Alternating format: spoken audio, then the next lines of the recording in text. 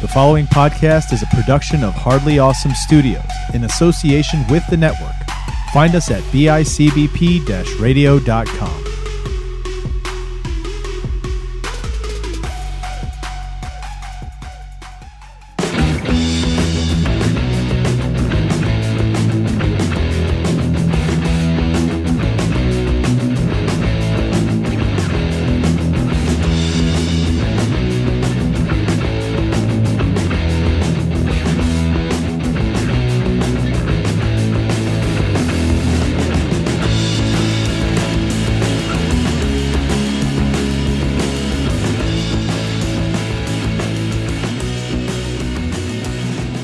Welcome back to another Bandcamp Friday roundtable. We need to think of like a better name. Roundtable discussion. We have Michael from Punk as Folk YouTube channel, Chris Chavez from That One Time at Bandcamp podcast, Jeff Bousquet from Dirty Decibels podcast, and we have Arya Rad from Coffin Salesman, who's joining us today as our guest, our first guest on Bandcamp Friday. How is everybody? Woo. Good. Yeah. Happy to be here. Fantastic. Oh, yeah, and I'm Trev, the struggling artist. Whatever. Oh, yeah. By the way. Yeah. So we get together every month and we do this Bandcamp Friday thing where we recommend albums for you all, and we've started making it a little more fun by having a category being picked once a month. Michael picked this one, right? Yeah. All right. Tell me why. Tell me what it is and why. Because this is how I buy 7-inches, honestly. I just go into the local record store and I pick ones that look cool. And then sometimes they're awesome and sometimes they suck, as we found out. Yeah. So we're going off of like what catches our eye as far as album art, right? Now, do you guys remember, are you guys out of age where you had to do this? Yep. Where we had to go to the record store and just pick something out by what it looked like. I do that more now. When I was younger, it was kind of like an economy thing where I kind of knew exactly what I wanted going in. Yeah, I went in when I was doing that when I was younger. It was because I was always interested in trying to find something I hadn't heard before. So I'd base it on whatever artwork really struck me, and it obviously had to be in the genre section I wanted to go to. You know what I mean? But if it was something I hadn't heard before, I just look at it. Then the next thing I'd see is the track listing and the names of the songs. Like, what were the names of the songs? Were they interesting sounding? Cool. Buy it and see what it is. I was poor, so it was like whatever I could stick in my pocket at FYE before people noticed it looked cool. Yeah, I was gonna say I don't think they didn't have the plastic locks on top of them. Not yet. Well, not yet. And when they did, they always had those gaps at the corner that you could fit through the security thing as long as nobody was watching. Dude, the big places like FYE and shit had that stuff later on, but the old school record stores like Strawberries and like Sam Goody, I don't ever remember having those things. Like, they were just CDs and packages. I was Newbury Comics through and through. Ride or die. I don't think I ever was in the financial position to just go into a record store and like pick out something random. I think it was always I had something in mind that I wanted when I was a kid that age. But now I definitely, absolutely. I think back in like I think I got the Anthrax "I'm the Man" single, which was really like it was like a full length tape, but it was just like different versions of "I'm the Man" on one side, and the other side had a couple other like B-sides. But I got it at a yard sale, and it was basically like, oh, I like that color, like I like how they wrote Anthrax or whatever. So I picked it up, and when I was young, and became a really big fan of the band for a long time. So at one point I had every one of their albums, and but it was cool going into the record store and just looking at things that looked neat, Yeah. And I had a black, like, I think, I want to say maybe Green Jelly was like the best cover ever at one point. Green Jelly had that, the Three Little Pigs song. Am I updating myself here? I don't know it. Yeah. I remember it. I love that song, dude. Yeah. They used to be Green Jello and had to change their name. Yeah, there was a copyright. Yeah, they got a cease and desist by Jello. Yeah, they're from Buffalo. They're from the Buffalo area. Of course they are. They had that. What was it? The Adventures of Shit Man. That was a wild fucking record, and the cover was spot on with what was going on with it too. So that was my favorite. I don't know. Do you guys have like one that you remember like distinctly of cover art? My first Bad Religion album, I think I've told this story before. I just picked it up. I had no clue who Bad Religion was, but my mother is like fucking crazy religious, and it had the Crossbuster logo on it. So I got it to piss her off. Ended up still like my favorite fucking band. I think a lot of the records I really liked had like terrible art.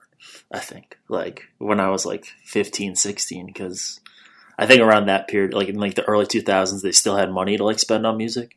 So bands could get away with like whatever. And it's just like stupid pictures of the band on the cover. That is like not that interesting. For me, I always think of like classic rock albums like Sgt. Pepper. Like to me, that's like an iconic cover, you know. And if I think of album covers, I think of like classic rock mostly. Stones, Goat's Head Soup. What about like Lover Boy with like the skin tight pants, red pants? I love that. I have that album. I love that album.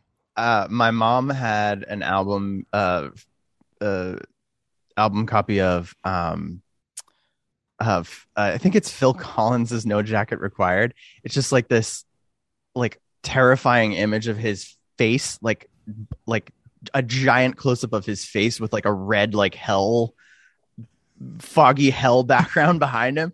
And when I was a kid, I never even listened to the record, but that record just used to haunt me. Like whenever I would see it in like the crate that all the records were in, like that freaked me out. I just thought it was like a terrifying album cover, and I remember that one standing out to me when I was a kid. Yeah. I'm putting all these album covers in the video. My father had I don't speak about him often, but I remember he had a few records in their stereo cabinet, and Gimme Shelter was one of them, and it was like a cake. It had it wasn't like a cake or something. Chris, you're shaking your head like you know what I'm talking about. No, I know the song. Oh, anyway, I don't know. It's a good tune. I just remember that. I think it was Gimme Shelter. I'd have to look it up. I'm not too concerned though with getting that one right. So, all right. So I guess we're gonna get going. Before we do, does anybody have any fundraisers to throw out there? You know what? I dropped the ball on this one, and I did not. I got we're recording this like a week before it's going live, but a lot of record companies are currently doing fundraisers for the people of Ukraine. So I don't have any specifics. I know AF Records is, so maybe give those people a hand. They're having a pretty fucking rough time right now. Yeah. Trev, I thought you and I both were gonna suggest the one that came out around Valentine's Day. I just can't remember that. Yeah, I can't remember the name of the comp. What's the name of the comp? Jeff, we talked about that. It's now that's what I call Heartbreak 4. That's it. The 2000s. So it's every year they put out this charity compilation, and this year all the proceeds are going to Jane's Due Process. It's a Texas-based nonprofit that helps young people navigate parental consent laws and access abortion and birth control. And what's it called? It's Texas. The name of the compilation is Now That's What I Call Heartbreak 4, the 2000s. So the emphasis is cover songs of the 2000s, and there's like over 30 tracks. A lot of really cool, fun stuff. Yeah. It's awesome.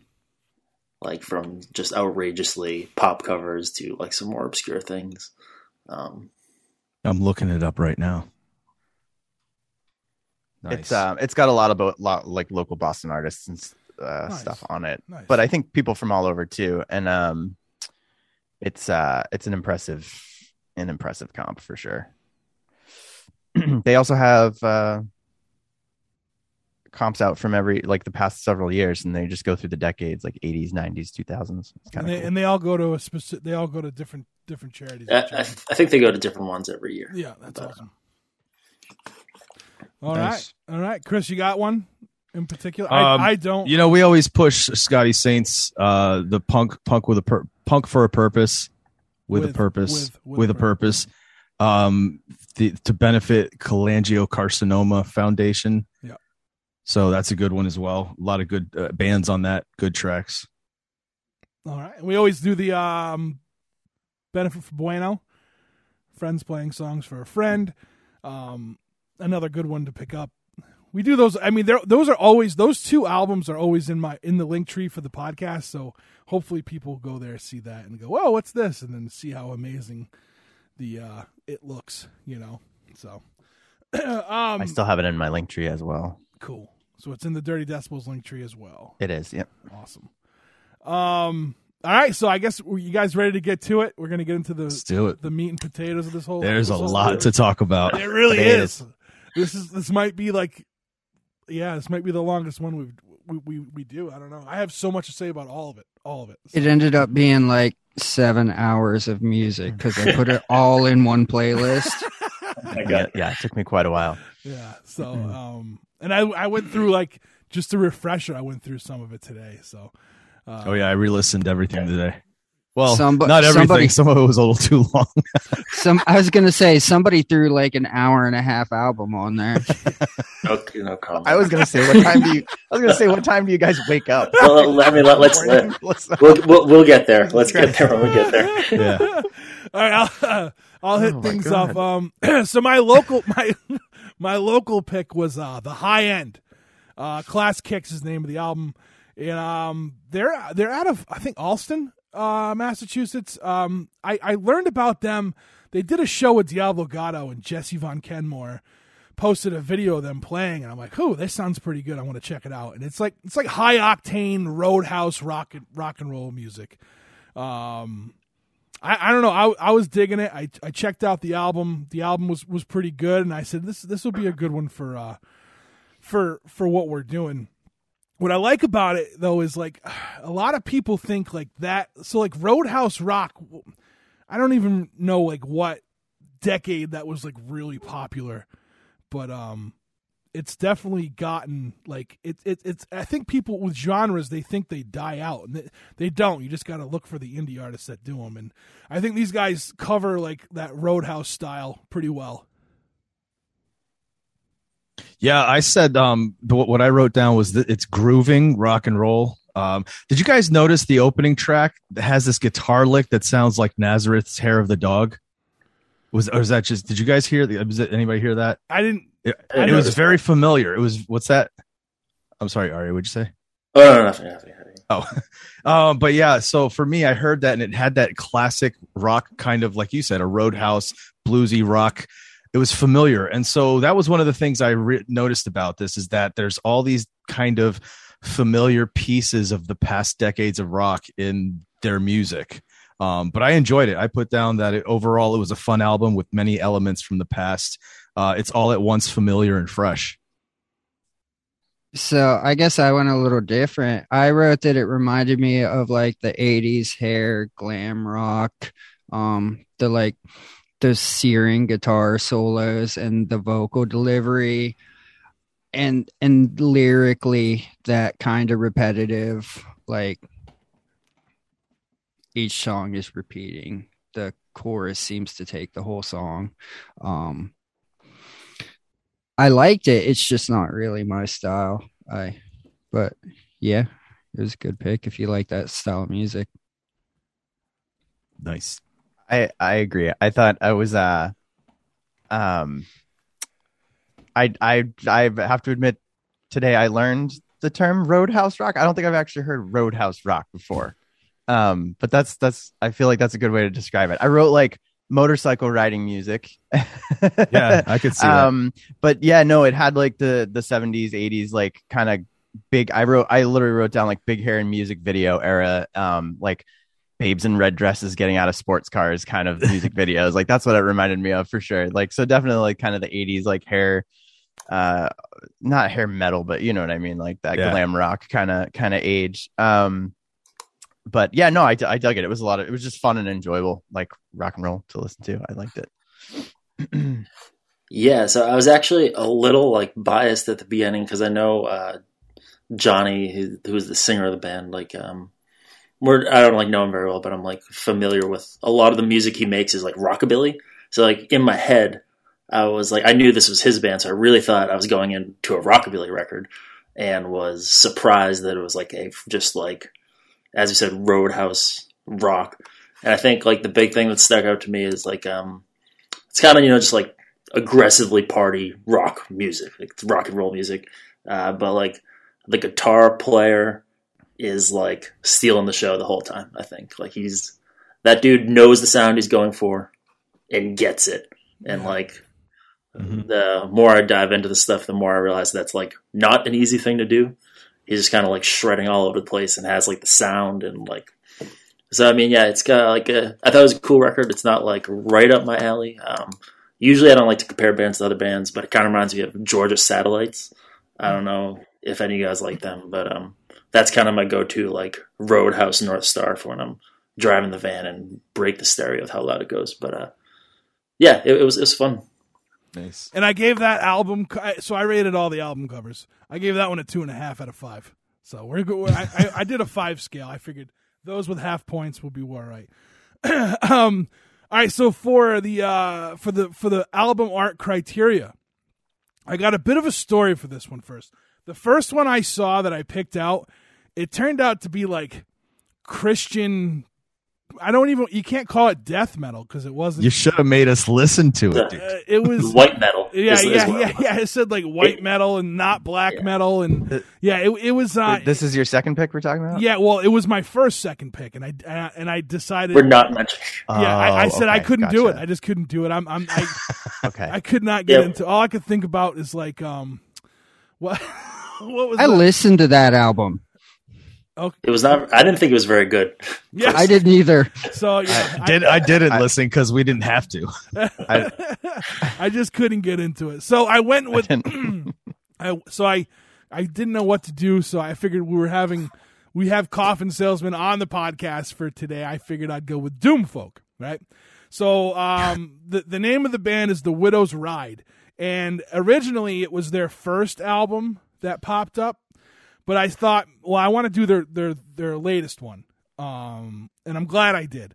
So the latest album is called The Familiar Song, and the cover art is very simplistic, but it has a lot of intricacy to it if you look like into the details of it, and it was awesome. It was I thought it was really good. It's a story. The whole thing's a storytelling. And it comes with a book, which I got in the mail. It's a hardcover book. It's a lyric book, but it's got pictures in it and stuff like that. What are you doing, dog? They autographed it. It's pretty cool. It's pretty wild. I think the pictures are pretty good. The artwork of it's pretty good. It goes with the story as well. Basically, this is like a story of a guy who meets the devil, right? And that's what I got out of it. And the devil's in my dog right now. What are you doing? Relax. Sorry. The devil's, the devil, he meets this devil and he offers him a deal. And, I don't know. Everything about it I liked. It had like a country western, like spaghetti western feel to it. Like, which is weird to say about an album and not a film. Hey. This never happens. Yeah. So anyway, that was my pick for the number 2. They're out of Kansas City, Missouri, too. Album cover of 5. Nice. I was wondering when I looked at the album cover, I was like, I wonder what it was that drew Trev to this. I mean, it is like kind of simplistic and almost folksy, right? So I put on here that this it's haunting and actually a little creepy. And the opening acoustic track is a little misleading because the next song dives into electric guitars, even though it's a slow down tempo. And I'm getting serious Nick Cave vibes from this. The third song, it's obvious that there's a specific sound that this band has. and it's the result of a mix of dark musical, spaghetti western, folk, sea shanty flavored songs. I put that I love this because I did. I really dug this album. As soon as I finished listening to it, I bought it. I went all Chris on this one and the next one, so I'm gonna have to look at my notes. I wrote cowboy guitar. Was my initial impression, like from the tone of the guitar to the strumming pattern to the chord progressions. There's some like Spanish guitar later in the album as well, but heavier. Every song sounds like it's from the most badass Western ever, and something bad is about to happen, is currently happening, or people are burying the dead and rebuilding the town clock tower. Vocals and delivery are fantastic, and I love that the album plays out as a single cohesive story, but the songs are strong enough to stand on their own. I really, really fucking dug this album. Yeah. So what I liked about this album is like I liked that it lives up to the Doom thing because there are these kind of like heavy, kind of like psychedelic guitars that are like when the second track kind of comes in, I'm like they get big fuzzy desert vibes. And I really loved that. I thought like for my personal taste, I thought like the narrative was like a little campy. I think it's like his love dies and he makes a deal to have her restored to life. I think I'm not sure. I didn't do a deep enough dive, but I thought there was like some really interesting musical moments on it. But it wasn't like I didn't have it on repeat a lot. So I didn't really dig this one too much. I'm going to be perfectly honest. I went into it really wanting to like it. That first track, like when it starts in, like I dig the overall like musical style. I was like, okay, this is like spooky doom folk kind of stuff. Like I dig this. I really wanted to. As soon as the singer started singing, I feel like it got a little too like butt rocky for me. His vocals remind me of the band Korn. He sounds like the singer from the band Korn to me, and that's all I could think of like as I was listening through it. And yeah, I also felt like it was a little too campy, like vaudeville-y, almost like the Belle of the Ball song. Like I was just kind of like, eh. I really and truly like I do dig like the overall like sound of like musically, but I just couldn't get into this one very much. No. Hey, it's not going to be for everybody, right? I think like to defend the campy, I think that was part of why I liked it. I thought it was intentional, like somebody said, the old spaghetti westerns. Like I don't know. Yeah. I think it's one thing I give them credit for is they do commit to the bit for sure. Oh yeah. So like it's not like 100% in my wheelhouse, but like they're doing the thing they set out to do. And I love the idea of compiling everything in a book. I think that's like super cool. That lends itself to the genre well. Yeah. Doing that. Yeah, for sure. But before I was rudely interrupted by Tula the Terrible, I did want to say something about two things. One, Chris, you had mentioned like what drew me to that artwork, and again, it's the whole simplicity of it, and like, but if you look deep into it, like the cover is because the cover of the album is the cover of the book, and it looks like a pencil sketch. Like the whole thing is like pencil sketched, but the dude with like the blood dripping down his face. Like it's like he looks like a mobster from the 20s, and I don't know. There was just something about that I dug. Nice. And the vocals, Jeff. So I didn't get the Jonathan Davis from Korn's side. I did, however, like it was like some of the songs reminded me when he would sing of like a Violent Femmes song, and some of it would remind me of Peter Steele from Typo Negative, but like the goth Typo Negative days, not the early I can see ones. that. So yeah, that's but yeah, no, I don't know. I dug it, and I'm sorry you didn't. I'm sorry you didn't. I'm sorry you had to suffer through that. So my X Factor is the album Holiday Heart by Snuggle. I like it's got an exclamation point, so I wanted to really beat home with the Snuggle. You know, all in caps. Yeah, all in caps. They're out of Seattle, Washington. I'm going to be honest with you. I don't even remember how I stumbled. Oh, you know what? I think I was listening to another podcast and a song opened up with one of theirs. And the lead singer, his name's Jerome. He belts out lyrics, and it's kind of like this half singing, half yelling. Well, I guess it would be like 2-part yelling, 1 part singing, and 1 part talking. It reminded me kind of how Ryan Young sings in a way. Not like, I don't think they sound alike, but I think like the way they get, they belt out a tune. It's very unorthodox. I like that. It's fast punk. It said something about crust punk. I don't even know what that means. But I guess if they call themselves that, then let's go with it. I kind of fell down the rabbit hole because like I was like, well, what do people who like this band, because they have that feature on Bandcamp, right, where you can see all the people who support them. So I'd click on a couple of them. I see, well, what else do these people like? And I found something called Pipsqueak through them, and that's the singer Jerome. That was like, I guess it was before Snuggle. And it was like an acoustic with a cello as well. And it was just a two-person set band. It was him and this woman. It was really good. But some of the songs that were on Pipsqueak are also on. They also covered with Snuggle. So I just have to keep saying it like that. I'm sorry. No, I totally dug these guys. To the point where, let's see, where is it? I grabbed the EP. Nice. And then, honestly, from a cover art perspective, I dig that too. Pretty. Yeah. I gave that one a 4.5. That album art gets a 4.5. It's almost graffiti like too. I like it. I don't know. I mean, honestly, they quickly became a favorite of mine. Even though they only have a couple things out there. So.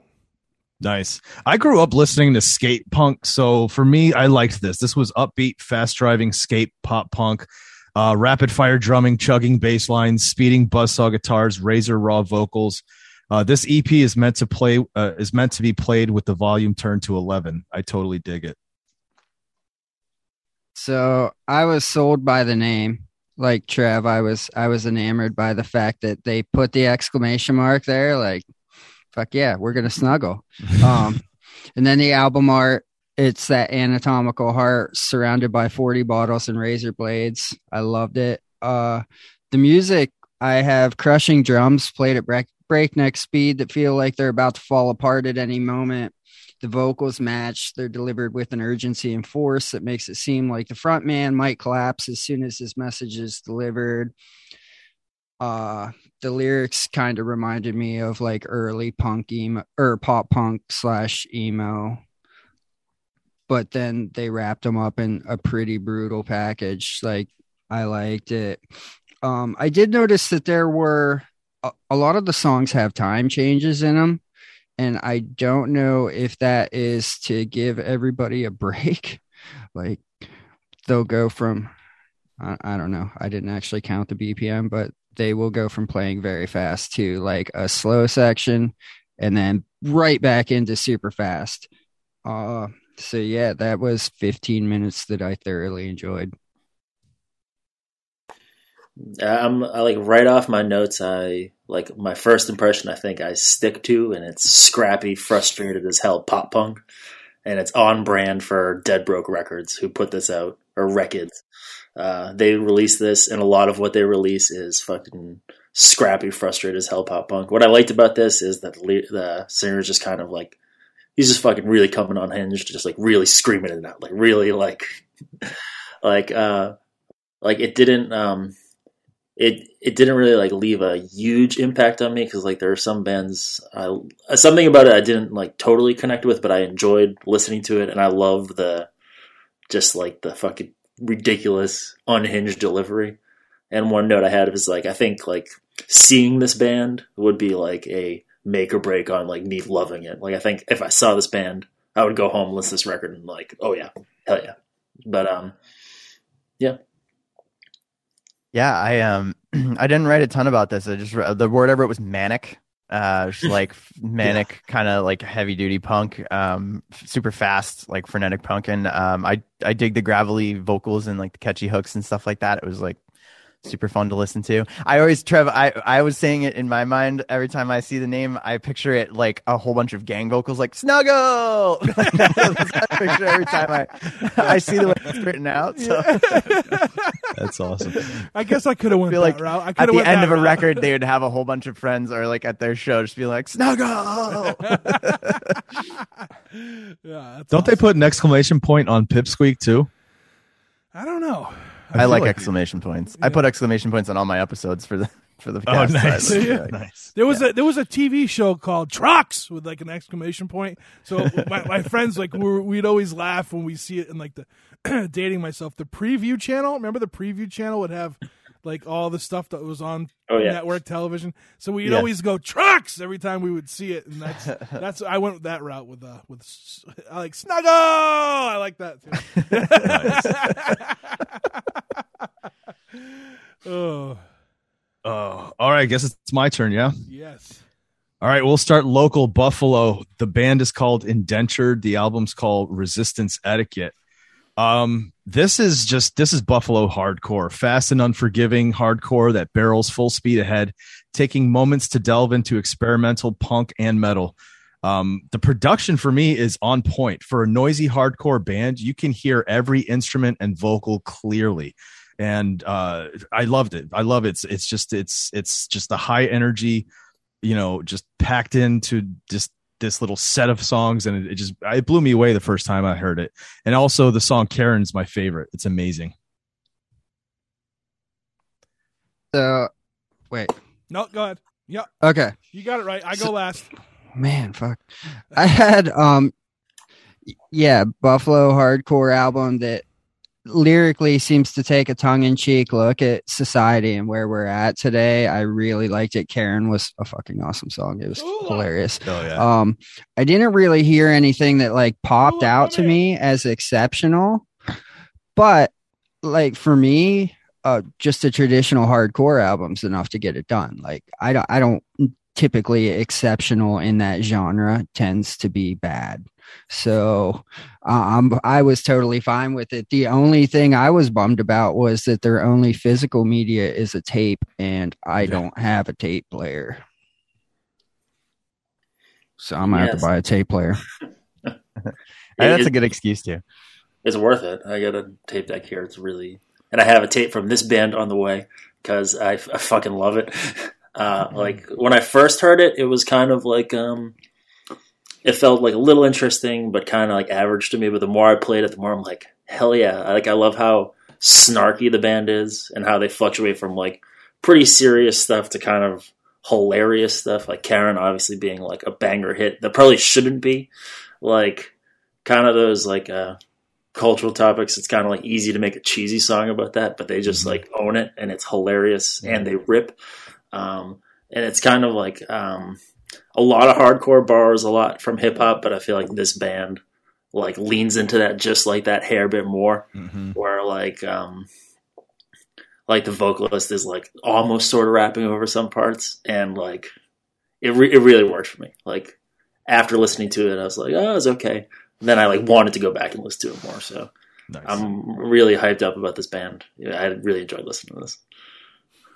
I love it. I wrote like staple basement dive bar or like punk venue soundtrack, like just exactly the type of thing I'd expect to be here playing over like the house music there. It was what I wrote. I wrote reminds me of being in a sticky rad dark venue, gritty fast hardcore punk, angry, and I'm definitely into it. I always laugh so hard when we're all on the same page about something. As soon as everybody was like, Karen is a fucking, like, I wrote that, like, love the lyrics, especially Karen. It's like very, I usually don't like music that is, or lyrics that are not poetic. Like I feel like a lot of times when lyrics are very literal and like almost it can very easily become campy and almost like stupid, like just like singing about something in a completely literal way with no nuance to it at all. but like Arya said, they really own that on the like they lean into it and they're just like, my name is Karen and I want to see your manager. I'm like I'm shitty, but like they just like lean all the way into it and just totally like make it, you know, blatantly tongue in cheek, and it's perfect. Like it just worked really well. So yeah, I dug it a lot. Right off the rip, I was like, this sounds familiar.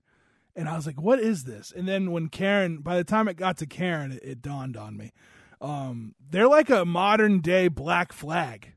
Like they have that kind of, I could see that kind of style of hardcore, which definitely has, you know, there's definitely a place for it, and I enjoyed it.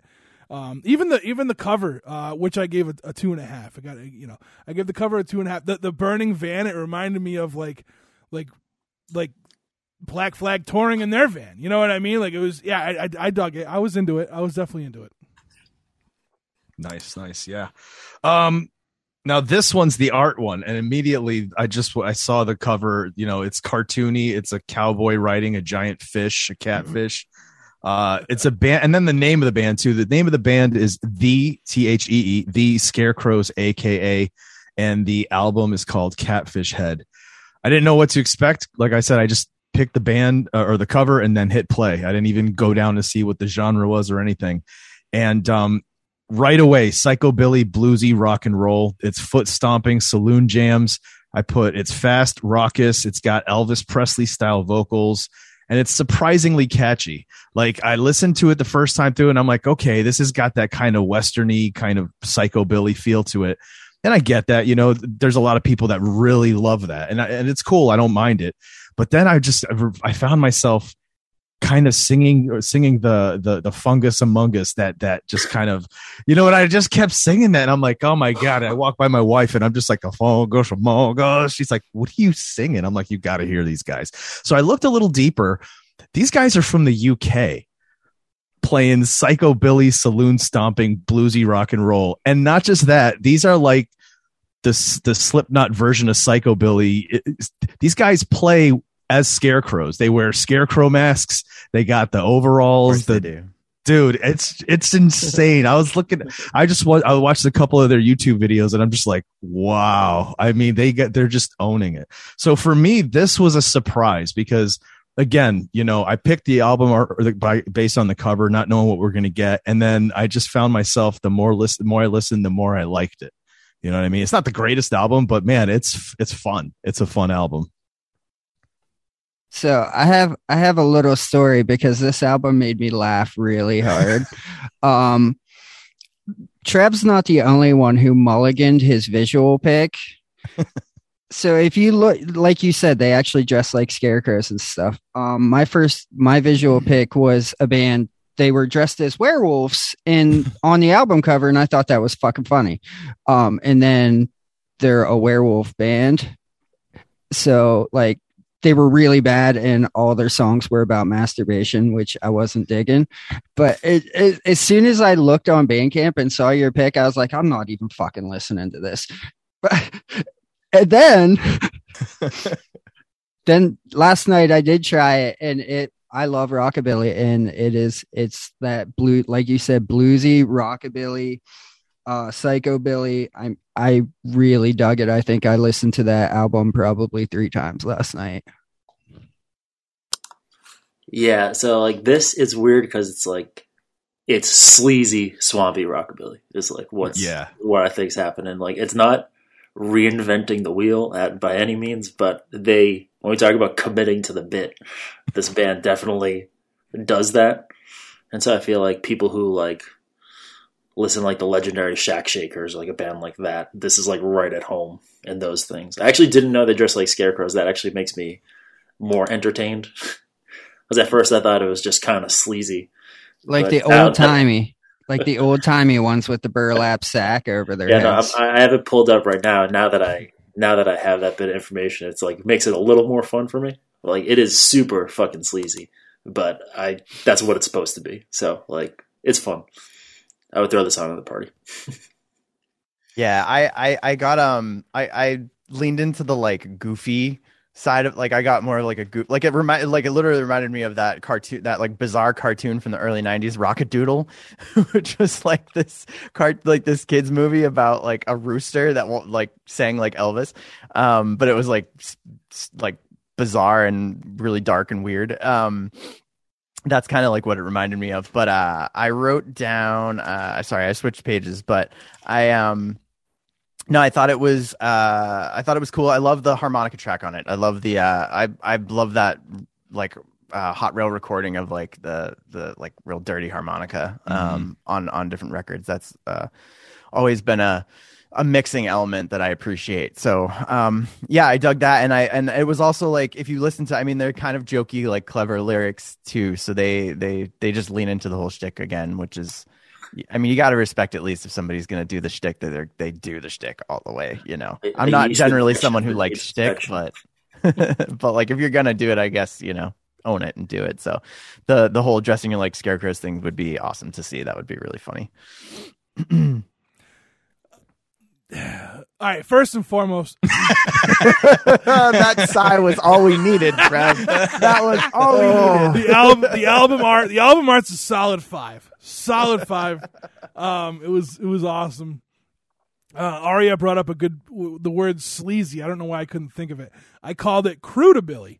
Oh, I like that. Yeah, I called it crudabilly. It's meant to be fun spirited, and you're kind of bopping along to the music, like you said, like you find yourself singing Fungus Among Us, and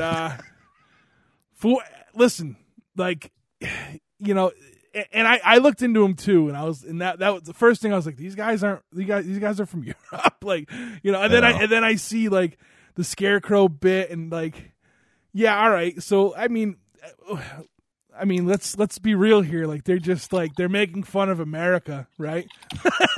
Like, honestly, I don't know about that. I don't know. I feel. I think they like it, dude. I think that's their gimmick, man. I just feel like that era, like that. Just, I don't know.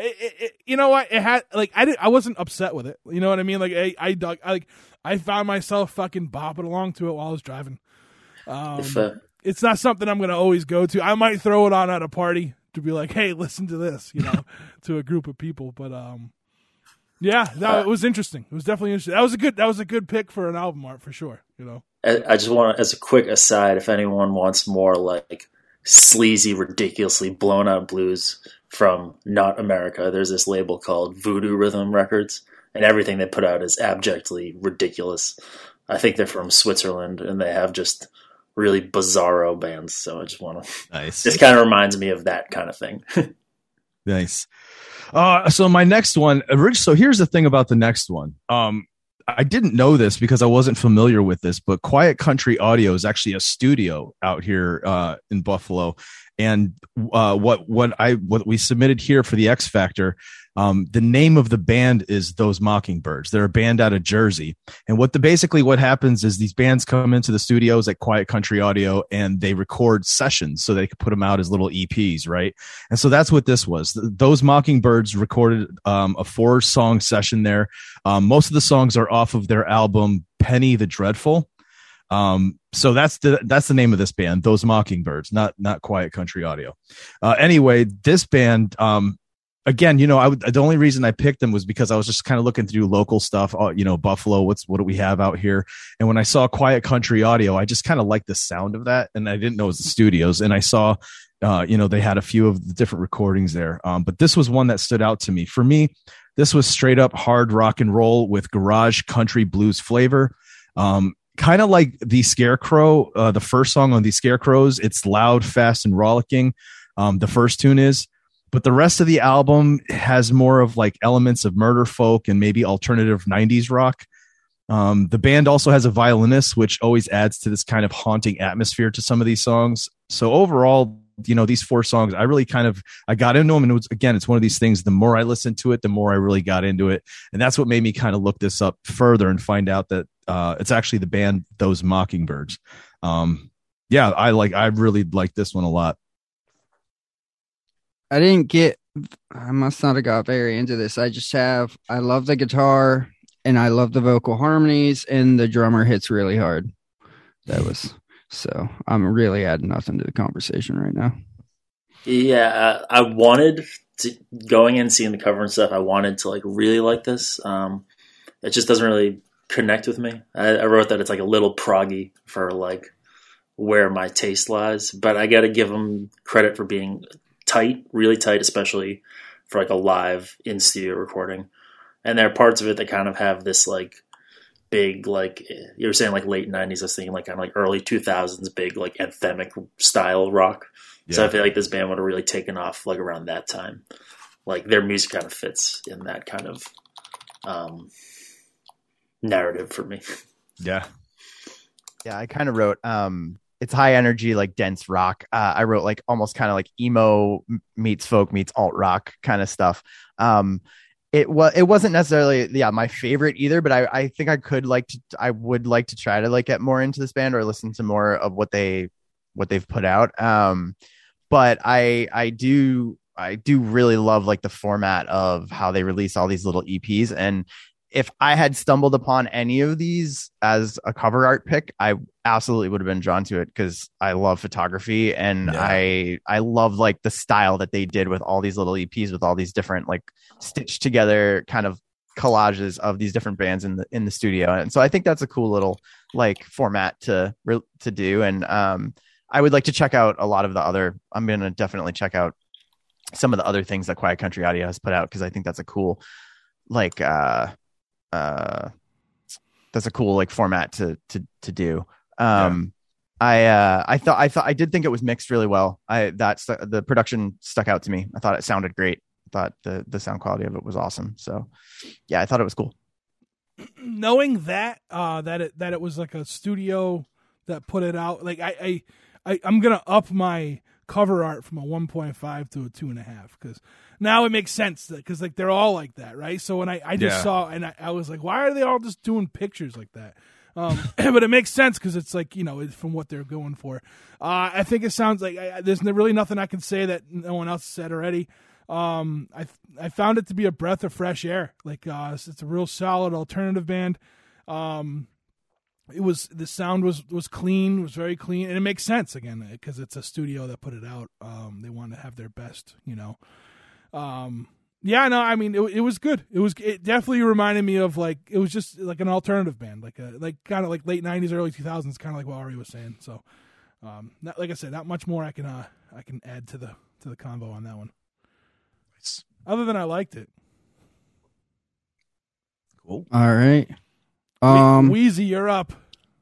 I'm coming in hot. What the fuck was I gonna? Oh, my local pick was Viceroy Kings from Dayton, Ohio. The single is Drunken Alibis from 2020.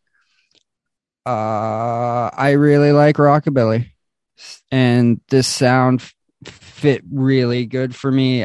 It sounds to me like it could have came out of Memphis in the 50s. There's gritty vocals, dirty guitar, hard-hitting drums, rock and roll piano, which I love. I mean, they kind of had me hooked there.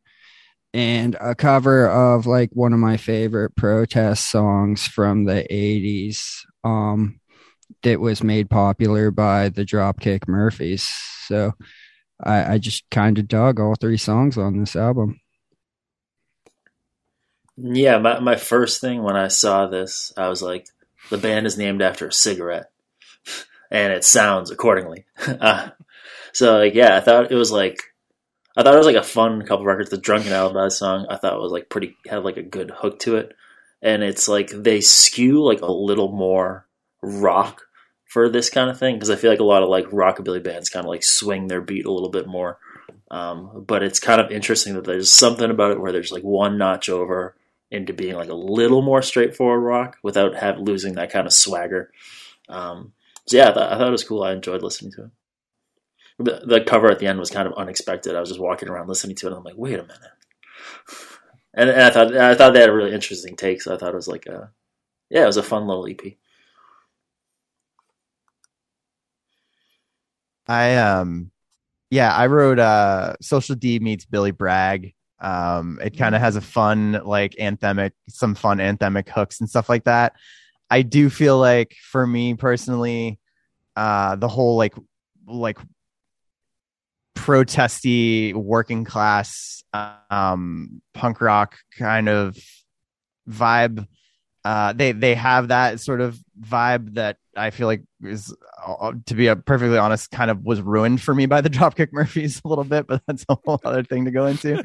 I like, as soon as I heard like the Workers song, I was just like, this just reminds me of the Dropkick Murphys. But I like their sound. I do think they have like a really cool, like enthusiastic sound. It's got like really dirty, gritty vocals and stuff like that, which I always like. And so I did enjoy listening to it.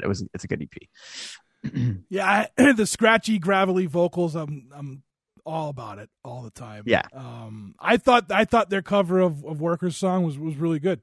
Yeah, I don't know. I mean, it definitely, like, I didn't know it was a song. I knew it wasn't a Dropkick original song, but I didn't know where it came from to begin with. So I've never heard the original. But I think they did a great job with it. It reminded me of, like, it's got like a rockabilly, then like a country, almost like a country rock guitar to it that I kind of feel with it. But yeah, I dug it. I listened to, this is one of the ones I kind of wore out my welcome with Bandcamp with, just because I wanted to make sure I had it, had it down. Album cover, solid 3. Nice. I wrote country punk and roll. So I'm a fan of music. It's kind of like that foot stomping, whiskey swigging, barroom shaking energy. You know what I mean? And I feel like this is a band that would be fun to see live. So I enjoyed it, and I was reading some of the info on their Bandcamp page, and Punk News said it best. This is punk informed by the vibe of outlaw country. It's a solid pick. I liked it. My second pick based on visuals was Field Day's Single Y. I just liked, I like that 50s like advertisement look, and then they did it with the pointillism that makes it look like a Warhol. So I just dug the album cover. This band is apparently comprised of members from Dag Nasty, and I did not know that before I picked it.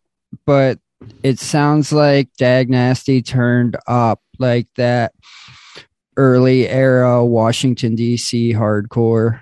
I thought it was a solid album.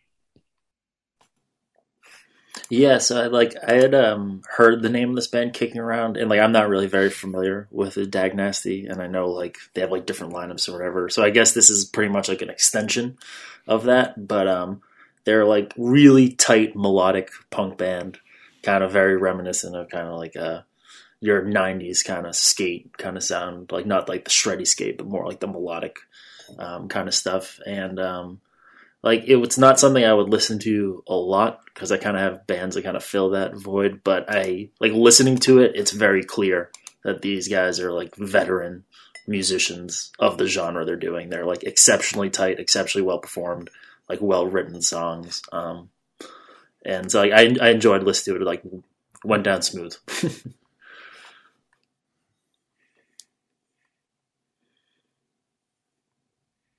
I can't remember what order we're supposed to be going. You're up.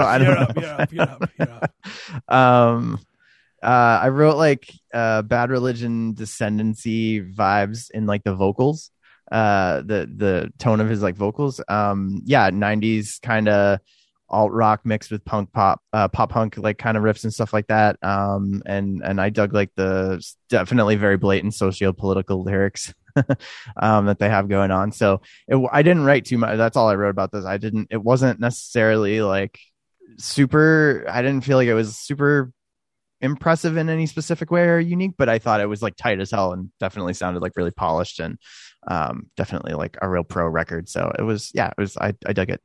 I should have went with the Werewolf Band. If this band was a cocktail, it would be like 2 part Pennywise, 2 part Bad Religion, 1 part Face to Face. The artwork is definitely like Bad Religion-esque to me, I don't know. I've kind of felt that way. Yeah, I see that. I dug it though.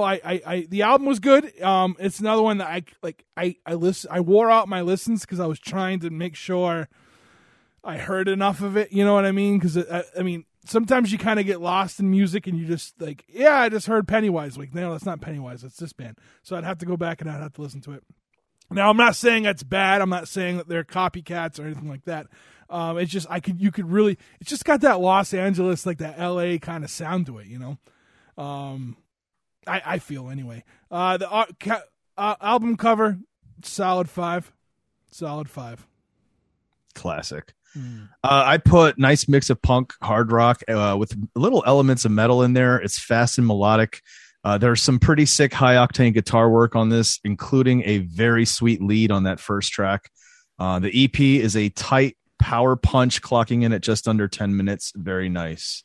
Yeah, I thought it was fun. This is right up my alley. I like this. My X Factor pick was Pigeon Pits 20 last year, actually December last year.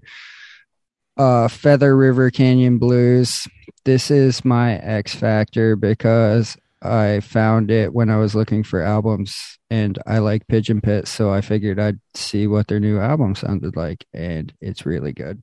I like folk punk, and I like the female harmonies and that like melancholy yet mildly hopeful lyrics over just stripped down acoustic instruments that sound like they found them in their barn. Like they just went and found every fucking instrument that was laying in a barn somewhere and threw it into a song.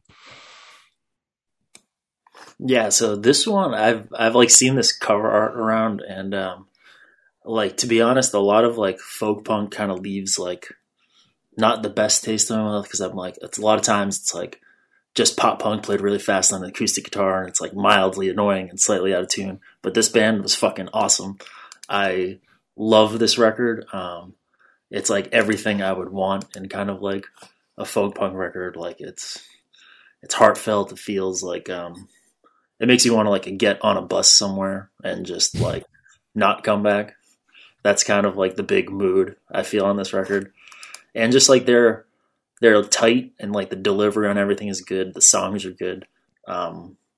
Like, yeah, I just love everything about it. It kind of reminds me of like when I first heard Defiance, Ohio when I was in like high school. It kind of like, it doesn't sound like that, but it feels like that. It has this big like emotional core to it. And I thought I was very impressed with this record. We have finally arrived. I fucking loved this band. I love this record. Mike, thank you so much. Yeah. For picking this out.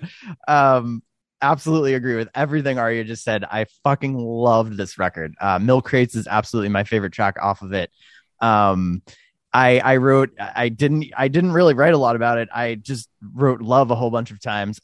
It's got like the rawness of Mischief Brew, but with like anthemic gang vocally, like kind of like hooks and choruses and stuff like that in it that have like a, you know, a little bit more of like a pop punk or like kind of folk punk vibe. I loved it. It was perfect. I don't know. I'm never good at pulling words sometimes when I'm better at pulling words when I don't like something sometimes than when I'm pulling words when I do like something.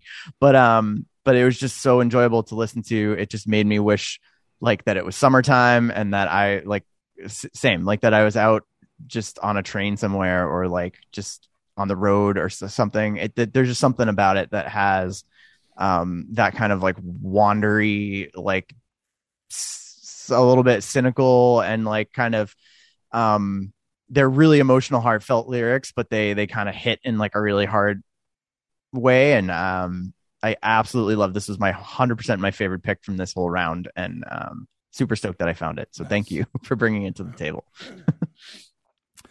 I'm going to go back and listen. I definitely dug it, but and here's the thing. I've talked about it before on the podcast, how like I say we're spoiled living where we live, Jeff, because of the folk punk that's here. This was right up that alley. I liked it. I totally dug it. Maybe, you know what, part of it could be I love Washington so much. Maybe that's why. It definitely had a Washington vibe. It definitely had a wandering vibe. And these are all things that have already been said, so I'm going to keep it short. The album cover, those only get a 1.5. So, but I love the album cover. yeah, fuck that album cover. But, I agree with what everybody said. This is the same as Jeff. This was my favorite of all the ones we had so far on this for this episode. You know, I've said this before. I'm a sucker for pedal steel, and it's all over this album, and it's just and that idea that you say about that wandering feel, for me it's almost like this wide open space feel, right? Like that open road, or like I don't know, man. It's so nice. This was another one that immediately I bought it right after listening to it. I just went and bought it so I could listen to it over and over. I also put that the songs are beautifully written. I love the vocals and the Americana flavored musicianship. This was just, this is killer. This was like, this is 5 stars for me. This killed it. Loved it. And they're playing shows with a band, Apes of State. Oh, nice. I found from your podcast, actually. So that's awesome. I would really love to see them if they come to town.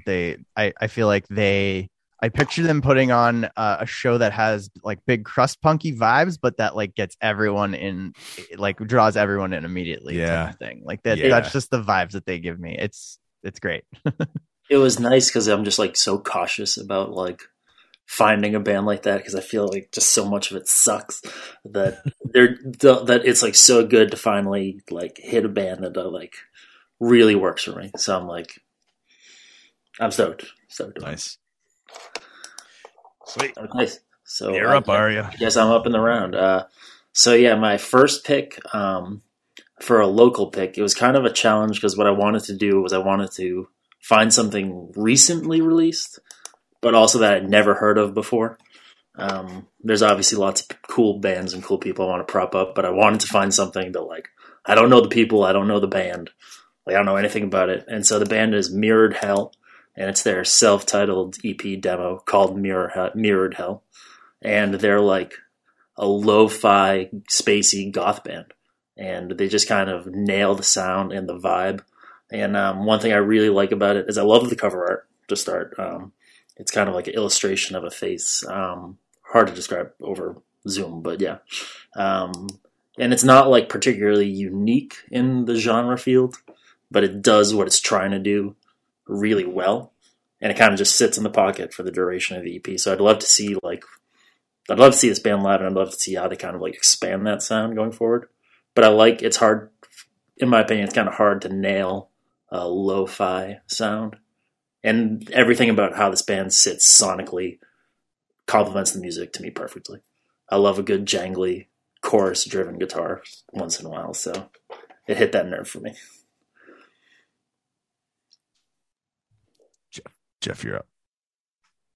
I feel like I want to say like, so as a general rule, I usually don't like a lot of like music that is synth heavy. Like I don't like a lot of electronic music. This band has come at a really weird time. So like last week I screened this film at the venue where I work that was put out by a band called Boy Harsher, which is an electronic based, like heavy synth based band.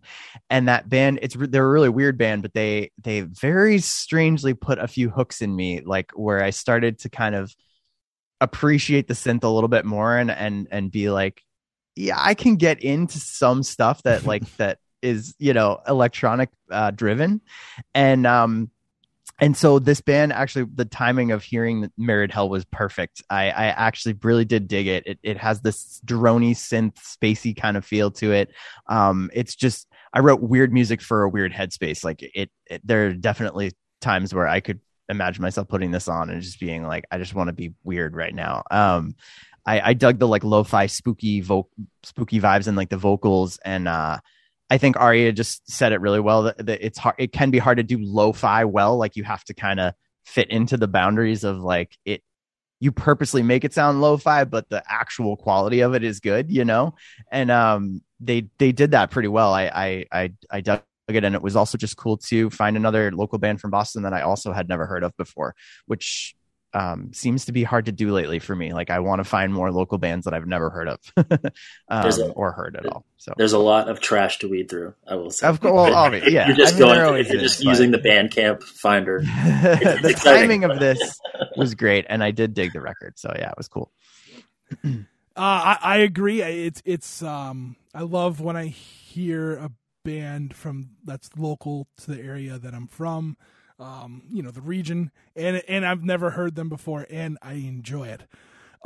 These guys, this band gives me, and from the artwork, which I gave it 3.5, from the artwork to the sound, to the synth sound, to everything about it, reminds me of like a fantasy land, like a fantastical kind of film. You know what I'm saying?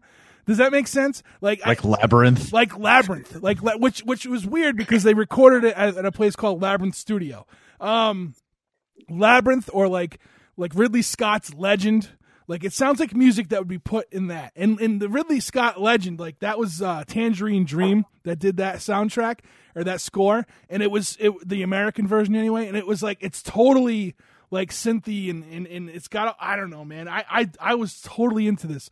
Labyrinth was one of the movies. Mirror Mask was another one, which is weird because the band's called Mirrored Hell. There's all these little parallels that I keep drawing with this band, but it gave me like it kind of gave me some like Bowie vibes, a little bit, which plays into the Labyrinth thing because he did, you know what I mean? Like it's just fucking weird, man. I dug it. I had new wave synth alternative radio station being played between The Cure and the Smiths. Like, like if it was on a radio, that would be the bridge between those two bands would be Mirrored Hell. That's amazing. I dug it, man. I really did. I was totally into this one. That's funny. This is alternative new wave post punk. I love the synth. This feels like it would be right at home with dark pop synth of the early 80s, like The Cure or Joy Division. I dig the vocals, the musicianship, the arrangements. This was another EP I ended up buying after listening. I like the sound. I've always been a fan of The Cure, since I was younger. And I got into Joy Division later. I found out about them much later, but I like a lot of that early stuff. So this was right here. That scratched my itch. I liked it a lot. I dug it. Also, I want to say real quick, sorry, I didn't mean to cut you off, Michael, but, I could see them playing this with like a performance going on in front of us. Like some weird, like they, the costumes you got to wear, the black costumes, like all the way over your head, and then like the masks on top of your head, kind of thing. Like I see that for this band. And if they're listening, do that. I only want a 1% cut of what happens. I was so Aria, like definitely lends itself to a performance art. Music, for sure. Yeah. Absolutely, 100%. I'm going to echo Jeff. Like, I don't really dig synth music at all, but for some reason I was kind of able to get into this. Like musically, I like this album. The only problem I had with it was, I don't know if it's just me, but maybe I'm losing hearing in that frequency range or something, but it felt like the vocals just sat really far back in the mix. They were definitely. Okay. Yeah. I was like, shit. I need to go to very low in there. I need to go to the doctor. No, that's not you. Okay. Yeah. But yeah, musically, I loved it. I just couldn't. I don't know. For some reason, I couldn't get into the vocals. That's cool. Yeah, I mean, I feel like there's just so many things that other people said that I want to address. One, before we get anything, is a Labyrinth. I don't know what's going on with that movie. My partner's tried to make me watch it, and I sit down, what? And I get through 5 minutes, and I fall asleep, and I'm so confused. I've always hated that. I always hated that movie. I just like the Magic Dance song. That's the only thing about that movie I like. It kind of disturbs me. And then the other thing is that band Boy Harsher was actually going to be my local pick because they released a soundtrack to that movie that they did, The Runner. Scored and wrote the movie. It's called The Runner, and it's great. But I thought they were probably too popular to really They got it covered. They're kind of they're kind of big time now. But you got to signal boost a little bit where we can. All right, so my next pick. Now we're doing the one I'm really ready to talk about. So okay, I have to add a bit of a disclaimer, is like right around the time, right before I got asked on for your lovely show, I had found this album, and I'm like, wow, album based on the album art. I'm like, this pretty much sells it for me. I'm like I was like, ooh, if someone ever asked me like what album, like what's an album art cover that like you saw the album art and you're like, hell yeah, this is the one. So the band is called Czar, and the name of the record is called Magica do Zingla. I don't think I'm pronouncing that right, but that's okay. And so I'll start by describing the cover.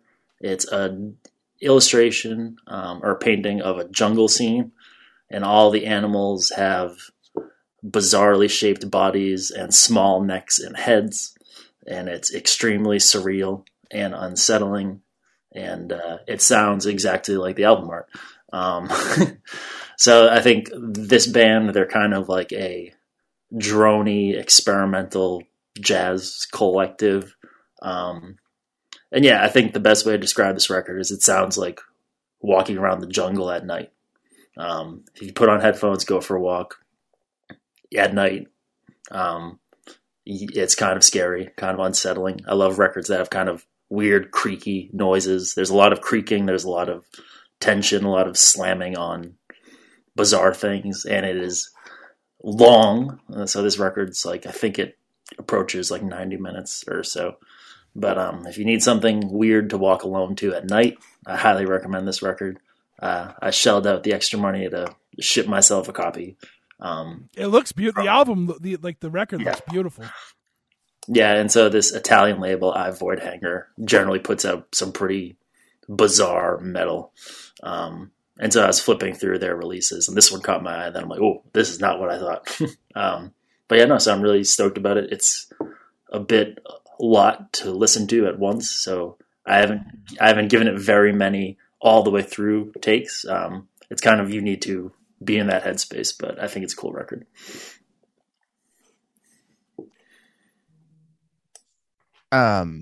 Yeah, I wrote, I'm very curious. I really found myself wanting to know what's going on in the record. Water bowls. There's saxophone in there. There's obviously guitars and stuff, but I'm pretty sure there's a lot of water bowls going on. So I would have liked to have seen them recording it, just from a nerdy technical standpoint. It just seems super interesting to me. And I wrote down horror soundtrack material for sure. Like you could score you could write a horror film to have this be the soundtrack too, I think, as well. So it was super interesting. This was very atmospheric. The album art is off the charts. I give it a 5, but it's off the charts. Like it would get like a 25 if I could. The soundscape reminded me of like a 60s to 70s like sci-fi show or movie, like Land of the Lost or Planet of the Apes. Like it had that kind of sound to it. It's something that, and I was listening to it before. This is not one that I wore out my welcome with. But it took me a few different times to listen to everything, because like you said, it's very long. I was listening to it before I put on whatever I was listening to before we started this, and I was like, this reminds me of like something you would play at a haunted house attraction, like a scary movie or something, like Jeff said.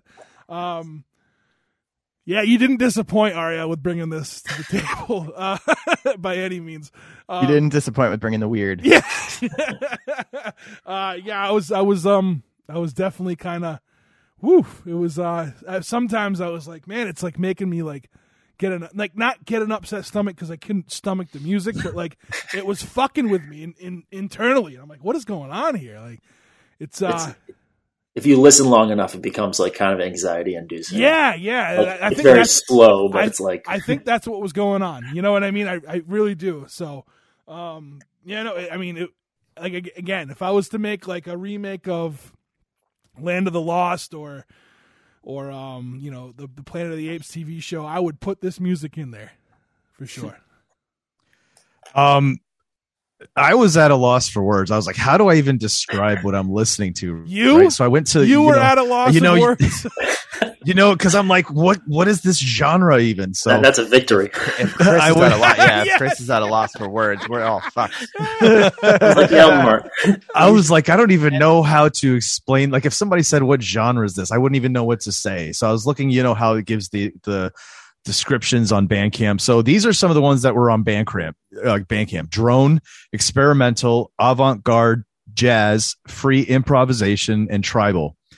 So these are the only, I only wrote 2 sentences after that. There is a terrible beauty to this album, because just like the cover is beautiful, but it's fucking terrifying. Like, it's the stuff of nightmares. It's like those old, you know, those old paintings where, you know, some of the masters would paint what they thought hell looked like. And it's people with long, spindly arms and tiny bodies and big mouths. And you know what I mean? Like, that's what the cover, I mean, it's beautiful. It's absolutely gorgeous, but there's something terrifying about that cover, and the music just fits it. But there's still like, there's a beauty to the way it's, like, it all kind of comes together. It's a really weird way to say that. And then the last sentence I wrote was, these soundscapes feel like the score to a Robert Eggers or Ari Aster film. If you guys are familiar with any of their horror movies, horror movie directors, but yeah, this is definitely like horror movie score material. Yeah. That Ari Aster's unsettling too. He makes his Yeah. Yeah. Can we discuss the fact that these weirdly shaped animals on the album cover don't even have the right fucking body parts? No. They're like, there's That's what like I'm saying. cat paws on a cow's body with wings. I wrote doom jazz. Like, that was how I described it in my head. And I don't like jazz normally. I'm like, you're just playing a lot of notes for no fucking reason. But I was oddly entranced by this album.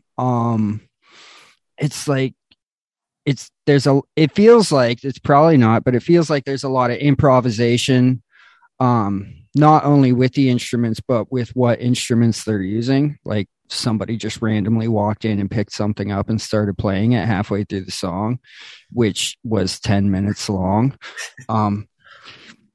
Yeah, I can't imagine like how they would like write down everything they're gonna do. It seems like it just kind of they just go. Being as long as this album was, I actually listened to it more than once. I dug it. It has that spooky, creepy. You guys all mentioned movie scores, but I was a nerd at one point in my life, and I liked like Resident Evil and Silent Hill. Like, it felt like it could fit into the score for one of those games. And if you listen to it on headphones, as Aria suggested at night, don't. It's Just don't. It has this like, I mean, for me, it had this like claustrophobic, closed in feel. Like, normally with an album that we've brought up that has been a soundscape, like Chris's last month, where everything was wide and airy, this just all felt like closed in tight in my head and gave me creepy vibes, which I dig. I mean, I liked it. I don't know how often I'd listen to it, but I liked it. I will fully admit, to full disclosure, I did not listen to the entire thing cover to cover. I mean, I that's definitely fine. could not. I scrubbed through it from piece to piece, and I was like, this is really interesting, but I'm gonna have a panic attack if I listen to this for any longer, like too long in a row. So I was like 10 minutes into the first song. I was like, is this still going? Holy shit, 22 minutes. God, yeah, I The know. first track is 22 Yeah, minutes. it takes a long time for anything to like happen. The first time I listened to it, I did the same thing. I looked at what I was playing it from and was like, this album has to be about over by now. You know, I'm on song 1.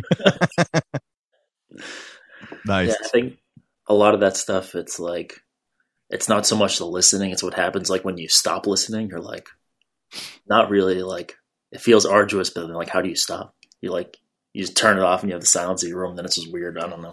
Yeah. But anyway, moving on. So my X factor is this. So I don't know if I'm pronouncing their name correctly, but it's Znous. They're called Zanu, or in this record, Zanuland 3. So it's this most recent EP record from this Tunisian metalcore, hardcore band, I guess, if we want to call them that. And what I love about this record is that they kind of skirt with all these kind of different styles of like heavy music, like metal and hardcore. And they kind of flirt with like things that have been popular in like the 2000s, but really shitty. Like there's kind of like things that approach new metal, that approach like rap metal, that approach these ridiculously like overproduced, catchy riffs, but they go at it so hard that it's like just undeniably fun for me to listen to. And reading through their lyrics and stuff, a lot of their lyrics are very anti-authoritarian. And so it's kind of fun. Well, it's kind of interesting because I always thought the record was really fun, but then I dig into it, and a lot of the stuff they're skirting with is like really serious. And actually, like the Tunisian police recently confiscated like all their merch, and so it's interesting to listen to a band from a part of the world where they have like skin in the game regarding the things they're singing about. But yeah, I like just love the record. It just goes really hard, but it's like fun to listen to. Like the riffs are catchy. A certain song goes into like starts with like slap bass. I'm like, yeah, I just like it pumps me up. It gets the blood moving for me.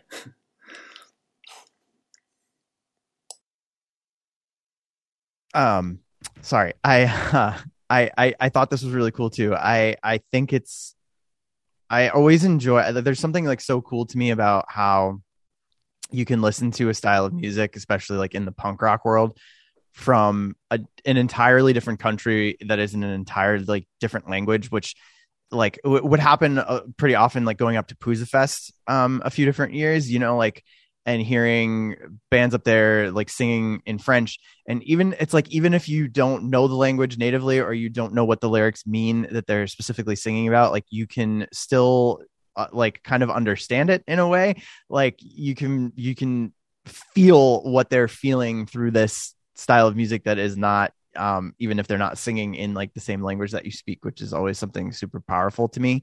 And so anytime I hear a band that has like a familiar sound but is singing in a totally different language, I think there's just something really great about that experience and about like trying to absorb that. I did not know the political background of like that region and like the band dealing with that region, but knowing like about the sort of like unrest in that part of the world that has existed for so long, it makes perfect sense that like really aggressive, angry, like sharp hardcore would come out of that part of the world, I think too. So it was really cool to listen to it. I think it's like really dense, like spacious, full hardcore. It like the sound quality of it was great. I thought it was mixed really well. And I actually really loved this cover art. I liked this cover art better than Czar's. Again, photography. You love the photos, yeah. But it's a badass fucking photo on the cover of this record. So I loved it. I've got a lot to say. Everything you said, Arya, like all the different types of music that they kind of touch on. It's almost like they're showcasing what they can do, you know, and I loved it. I will say though, there's definitely some death metal elements to this to this album too. And I was just like, I definitely wore out my welcomes on Bandcamp with this one, and I want to pick up. I want to order the cassette tape that they have for it. Did you order that by chance or no? Yeah, I do. I got the tape. So I gotta order it. I have tribalistic and brutal breakdowns. It shows the range of the vocals with the death metal vocals singing. He's got beastly guttural growls and this perfect like death metal grunts that he adds to it. So death metal, I don't know. There's like 3 different kinds of death metal singing, and they do all 3 in this band.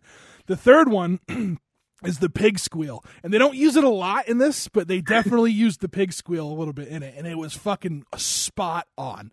They didn't overly do it. Like sometimes bands like Job for the Cowboy, they do the pig squeal pretty well, but sometimes it's like you're listening to it, you're like, all right, people are gonna think like you're fucking murdering somebody. You know what I mean? So you gotta like kind of like crank it down a little bit. But they just use just enough of it.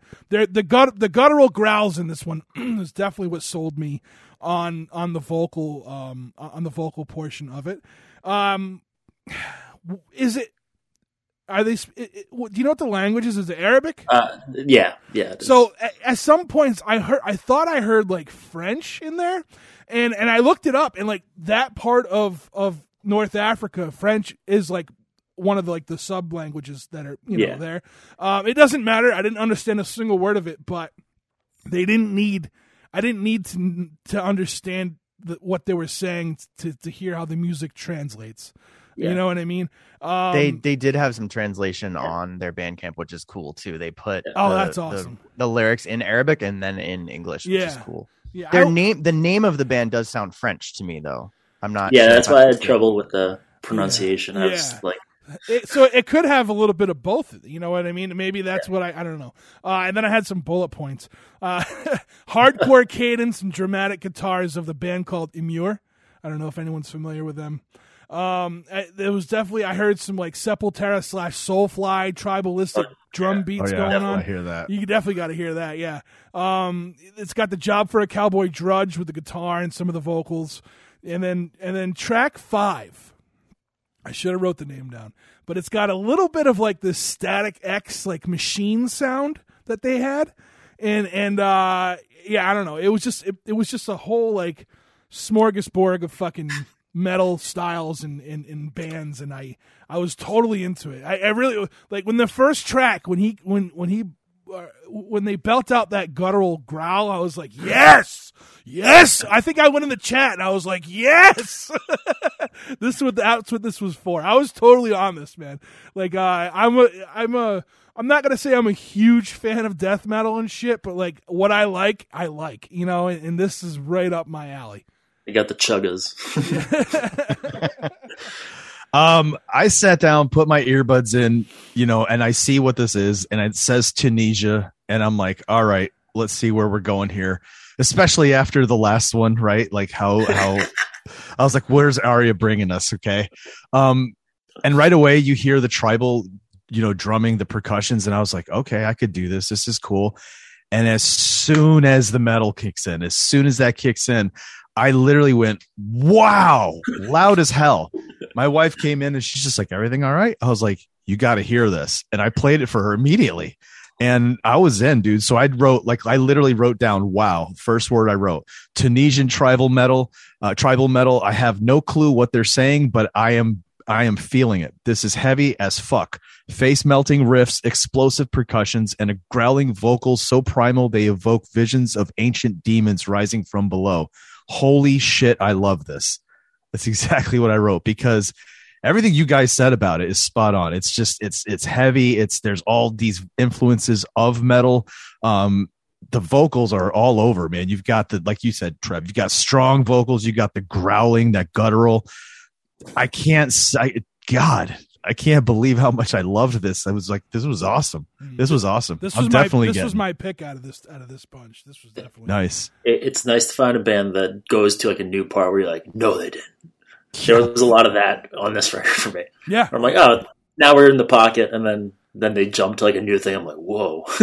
Now I want to go back and read the lyrics so I know what they're saying. That's awesome. Because for me, like not knowing what they were saying and just the sound, it sounded very ancient, very kind of like mystical almost. And then the metal came in. It was like, oh, okay, we're going here. Let's do it. Awesome.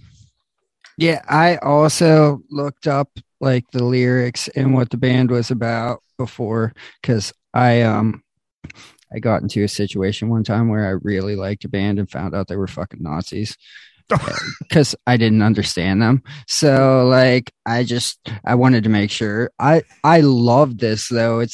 I wrote metalcore mixed with new metal. Like I got almost early System of a Down, like that style of new metal vibes mixed in with the metalcore, a lot of kick drums, chug riffs, which I love, and the gritty vocals. Like I loved everything about this album, even though I had to Google the lyrics.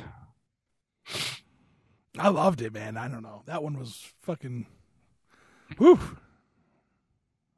It's like it's weirdly fun for how heavy it is. Like it's palatable. It's not like just ear piercing. It's like kind of like all right, but Yeah. Cool. I had a huge smile, man. As soon as that kicked in, I was like, "Whoa, this is so awesome!" Yeah, I threw it on when I was going for a run, and I was like not really sure what I was getting into. Then I'm like, oh hell yeah! That's the fastest run you've ever done.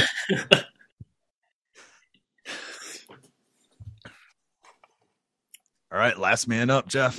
Alrighty.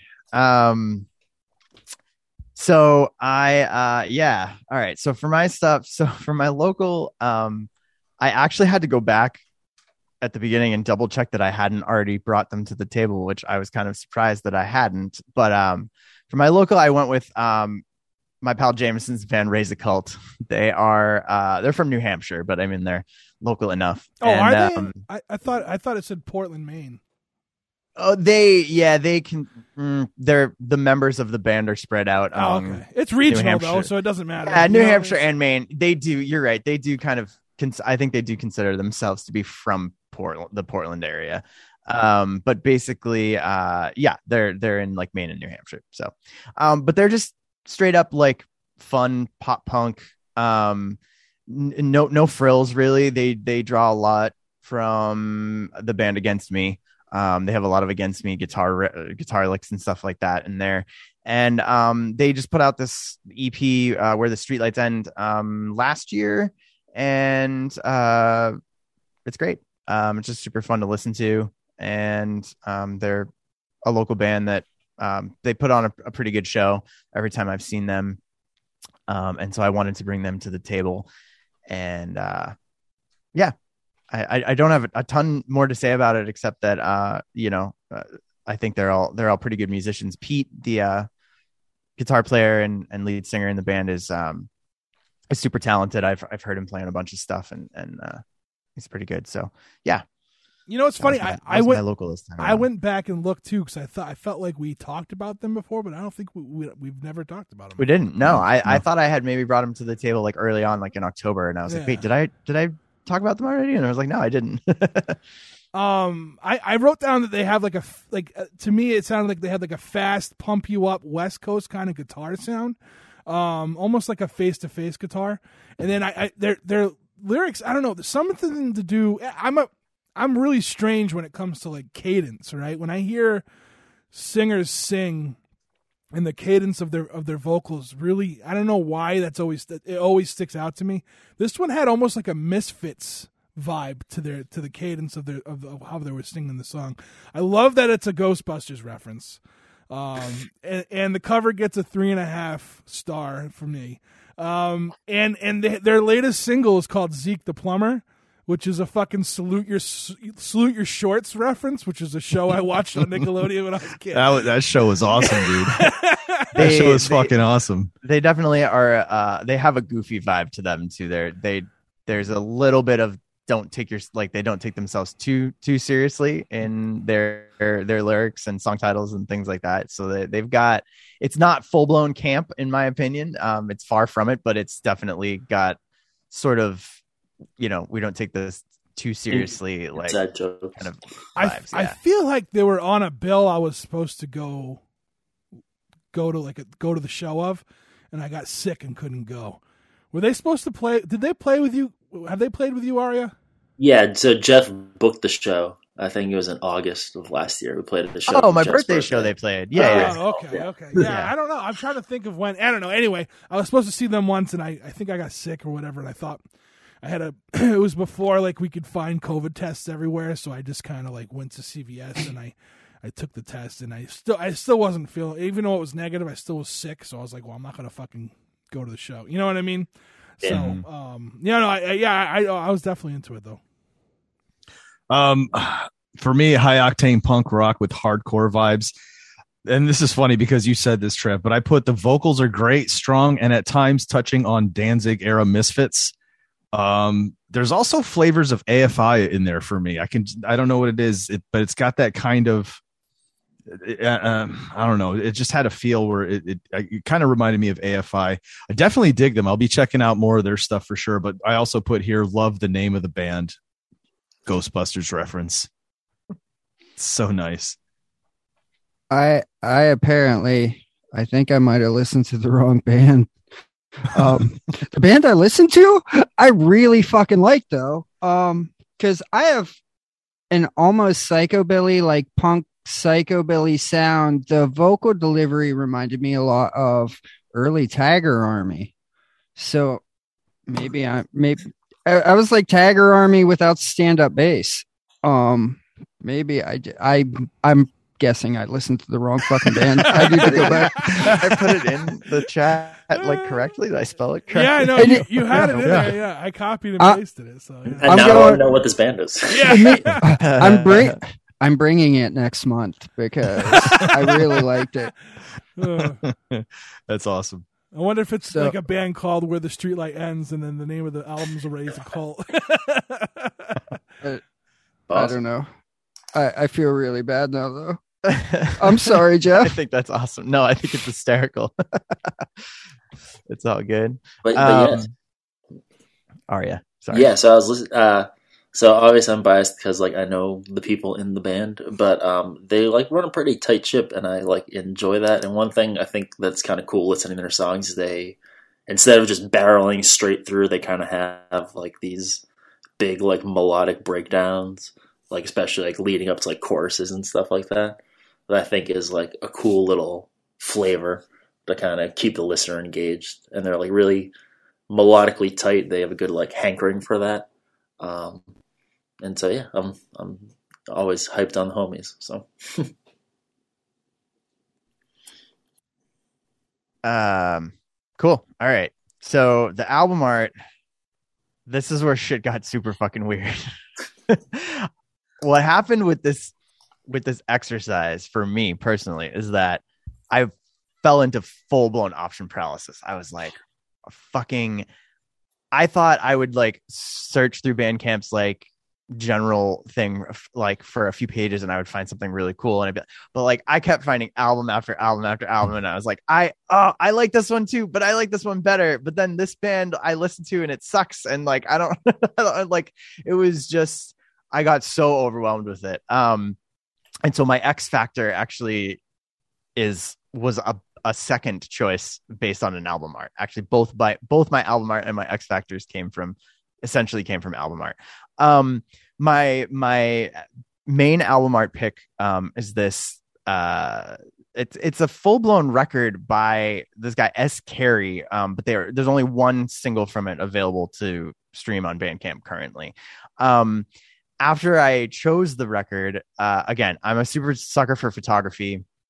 I will always gravitate towards photography. And the reason for that, I think, is because some of the first records I remember having when I was a kid all had photography as the album art. It seemed to be a popular thing in the mid 90s with like a lot of like alternative rock and pop rock bands and stuff like that. They all seemed to do photography back then. And so it was just the first thing that kind of connected me with like music and understanding what an album was about and like getting the vibes of the album. And Aria said something earlier about how like sometimes it can suck. Sometimes it's just like a crappy picture of the band and there's nothing really like significant about it. But then other times I think it can enhance, like photography can just enhance the experience of a record a lot. And I really dug this photograph and I thought that this album cover was really cool. Then I was reading about it, and so apparently this dude is like the dude from the band Bon Iver, which is a very well-known, very famous, like weird, spacey, ethereal indie band that supposedly, from what I've heard, puts on a really amazing, like very elaborate live show. Like the sound that they set up on stage and the way it's mixed and the way that the different speakers are spread out around the room and stuff like that. They do this really incredible, almost like sound installation as a live performance. That being said, I never was into it. Anytime I've really heard it, it's not really my style.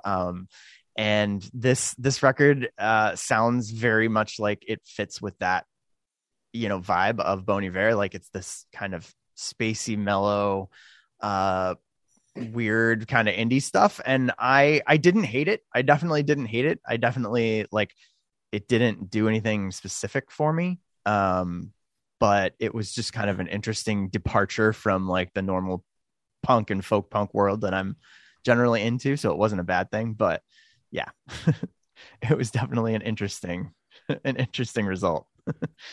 The album cover of 5. You definitely, I know you like the photography thing, and I feel like you nailed it with this picture. This honestly, this house reminds me of my grandparents' house, which is kind of weird in the way too.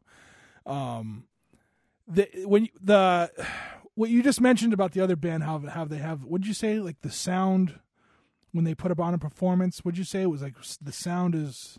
It's like an art installation almost. Yeah, all right. That's the way my friend described it to me. I have a friend who saw them live, and that's the way he talked about Bon Iver performing live. So I felt like it sounded, and maybe this has something to do with that. Like, you know what? The song reminded me of like a gospel song. Like, you know, when you go to a church and they have like just the way they set up that music. I don't know. I had this like gospel kind of sound to it. And then I probably read way too much into like the song, because there's a line that I wrote down in it. It says, "Have you 3?" And then I said, "Is that the Father, Son, and the Holy Ghost? Is this a Christian song?" I couldn't figure it out. It's a very pretty song, but it's sad. It's like it and I mean I was kind of into it, and again, ghostly almost. Yeah, and I had like again that gospel like. Because like gospel singing, like choir singing or gospel singing, like it's different than listening to like a band play. You know what I mean? And I don't know why that kept popping into my head. I just felt of like sitting like in a you know like a pew or something, and just the way when there's gospel, I don't know if you guys have ever seen. I've actually seen people like do like a gospel singing kind of thing, and like it's just the way it's set up, and the way, I don't know if it's the way they put the speakers or whatever, but like it's just the way it comes at you. It's almost like an art form. So I kind of, now that you had said that, Jeff, that kind of plays into it a little bit for me. Yeah, I mean, I'll listen to the whole album once it's out. Is it out? It's not out, right? Not fully yet. No, Yeah. Just that one single off of it. Yeah. So I mean, I don't know. I dug it, and like I said, the album cover really got me. Again, because it reminded me of my grandparents' house, and Yeah, I agree. The album cover is nice. I love the contrast, the dark shadows, you know, the shining light, and it's got that yellowish kind of hue to the light, and then the windows in the house got that deep blue. It's a really nice cover. You know, this isn't something I typically go to and listen to, but what I wrote was that this is ethereal. It's got a chill vibe. I can hear it on an indie film soundtrack, but the production was killer. Even when the song is quiet, it was loud and grand and expansive, if that makes sense. You know, knowing that it's Bon Iver now, that makes even more sense. But yeah, it's a beautifully written song, and it sounds gorgeous. It's just not something I typically would go to and listen to. But I mean, it was good. It's not bad. I had similar thoughts to Trev. Like, I don't know that I would go with worship music, but as an agnostic who spends way too much time around worship music, like the modern Christian worship music, there's that very ethereal vibe to it. And that was the first thing I thought of, was like, is this? Yeah. So I totally get that. And I'll never bash autotune. It's a fucking tool. But to my ear, it almost felt like the singer's voice got like it was overused, and it got that slightly robotic feel to it. But that might just be me.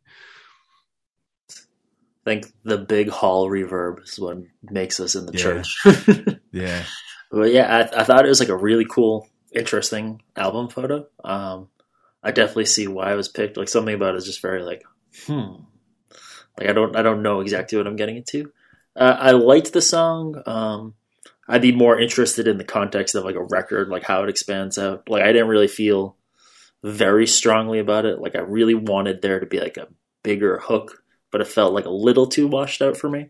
I thought the production was good, but I'd be interested in hearing. I don't know if I'll sit down and listen to it, but I think in the context of a record, that would be like the make or break on whether I'm like into it or not into it. But like musically, I had nothing, no qualms with it. It was tight, solid, well produced, but didn't really like go the full distance for me. Yeah, I feel like it's a roll of the dice. It became this big roll of the dice, and I just went entirely off of the cover. Like I was just like, well, whatever this sounds like, I'm just gonna pick it. Mm-hmm. It makes me very curious to hear though what the rest of the album might sound like. I don't know, and if that song if the whole album is like that and really sleepy like that, then I don't think it's an album I'm gonna dig. I think that's too much of that vibe. You know, like it was a sleepy kind of song. To me, no, definitely. I don't know. It's sleepy, which is funny because the album cover doesn't give me that vibe. The album cover is like, and also with the way that he did the text on it, that's like a very like kind of vintage retro like 80s with the kerning or whatever you call it, like really spaced out. I feel like there were a lot of records in the 80s that had that kind of text on the cover. So it's not at all what I would have expected it to sound like. And then I was listening to it and then I was reading like who the guy is. And I was like, oh, this makes perfect sense. I just don't get, but that album cover, yeah, I don't know. It's like, it's got alien vibes or something, like alien abduction vibes going on. Yeah. Serious. So I liked that, but yeah. And then, so then my second pick, my X Factor was actually wound up being, I had two X Factors.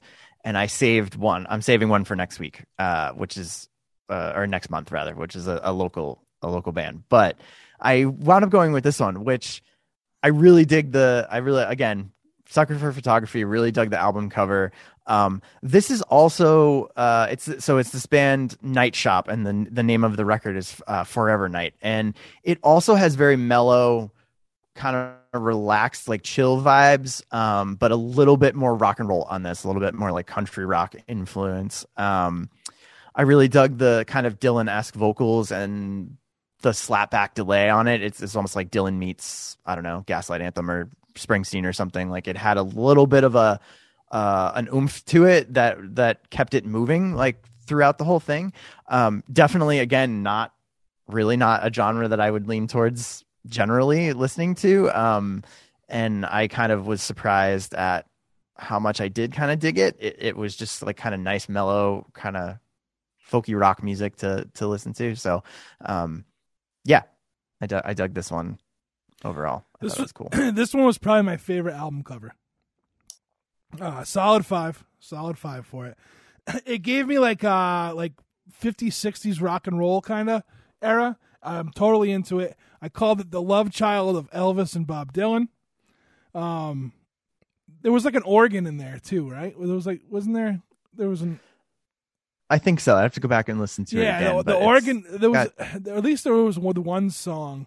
The organ. There was because I know I wrote it down with an exclamation point. So definitely the organ was huge for me. I hope it was an organ, because then I'd just be an idiot. But there's a song called "Just to Get Home," and the guitar on it reminded me of like Richie Valens.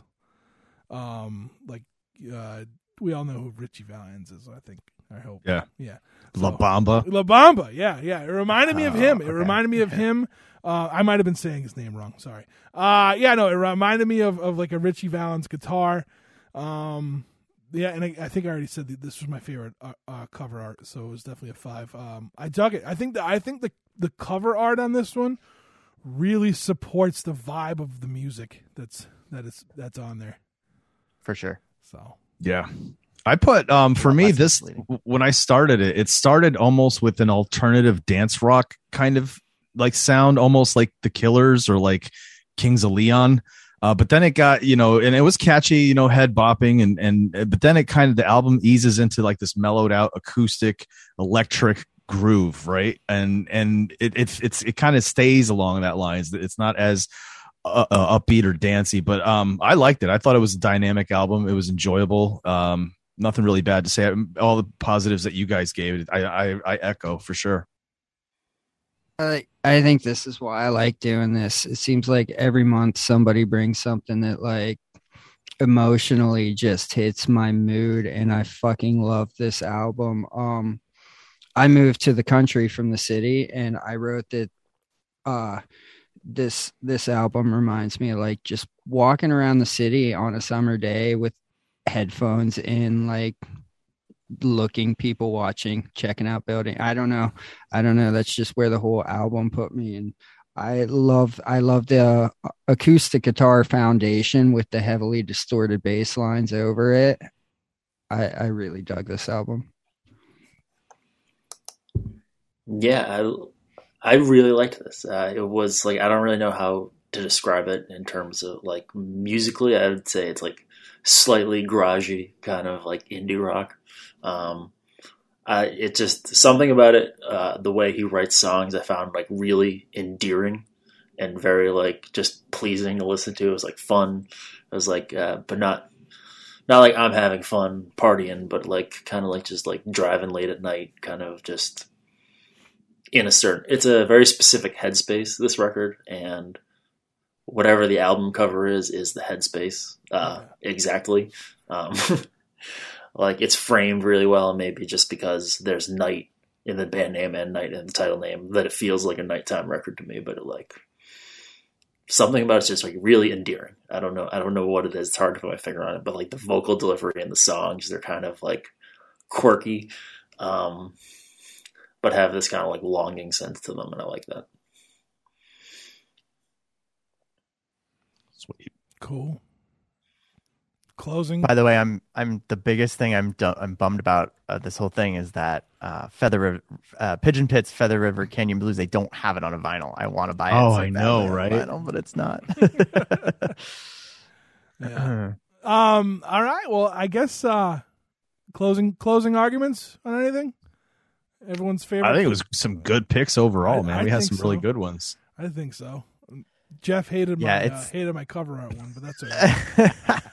It's starting to get fun because I feel like we're starting to get weird with the cover art and just our X Factors and stuff, and then like everybody's bringing a banger that somebody else is just in line with. So like this month's, like, I guess apparently this record hit it with Mike and Pigeon Pit hit it with me. Like we were all into it. So I'm digging it. I think I think the last 3 months, every month it's been like, oh, I'm so excited for this one. I'm so excited. Yeah. You know, like more than like just a normal one. I think we're doing a good job. I think we got our thing down for how we're gonna, who goes first and who talks after that. And I think we got everything. I think everything's smooth. Having a guest on, you know, Arya, thank you for being our guest today. Yeah, thanks for having me. My pleasure.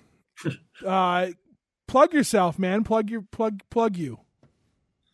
Yes, my name's Arya Rad. I play in a band called Coffin Salesman, and you can find us wherever you find music. coffinsalesman.bandcamp.com for your next Bandcamp Friday.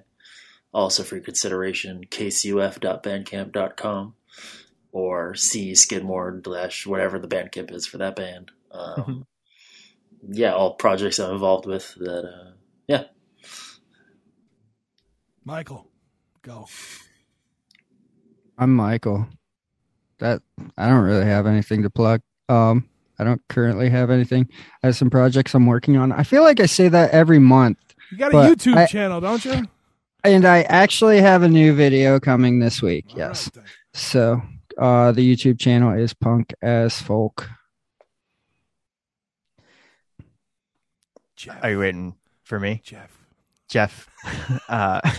Bousquet.